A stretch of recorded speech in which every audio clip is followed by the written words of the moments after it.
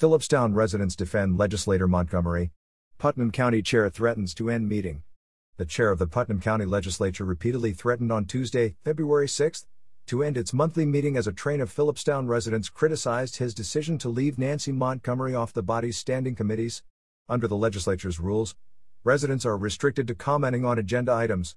Chair Paul Jonke grew frustrated when defenders of Montgomery, who represents Philipstown and part of Putnam Valley as the legislature's sole Democrat, said they wanted to comment on a resolution appointing legislator Ellner of Carmel to the Capital Projects Committee.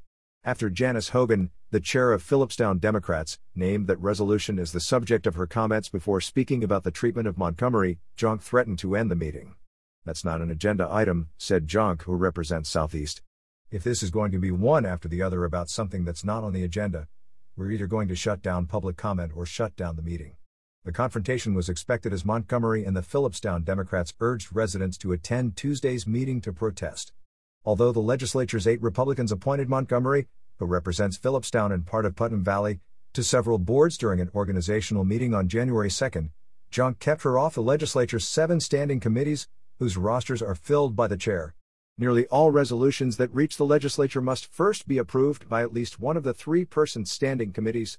While each Republican legislator received assignments to 2 or 3 committees, Montgomery will sit in 2024 only on the Budget and Finance Committee, which includes every legislator.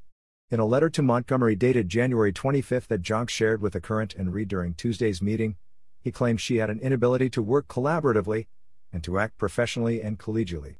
He accused Montgomery of 8 violations, including flagrantly disregarding the rules of order, failing to confine your comments to the merits of the question, failing to maintain a courteous tone, injecting personal notes into debate, including personal attacks, and speaking more than once on a subject before every other legislator choosing to be heard on the subject has spoken without having received the permission of the chair to do so.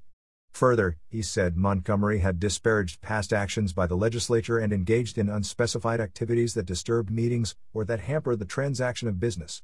He also accused Montgomery of impugning the integrity of the Republican legislators by accusing them of acting solely for political reasons, when it is glaringly obvious that so many of your actions are entirely political. Montgomery proposed on Tuesday a motion in which she would take Ellner's place on the Rules Committee, but the other 5 legislators present stayed silent when Jonke asked if anyone seconded the motion in order to bring it to a vote. Legislators Toni Addonizio and Ginny Nacerino were absent. Montgomery called each of her colleagues culpable in the decision to exclude her from the committees. "These games that we're playing don't belong here," she said. "I've served this county and I've served it well." Judy Farrell, a member of the Philipstown Town Board and the first person to speak, sparred with Jonke about the agenda rule as she spoke.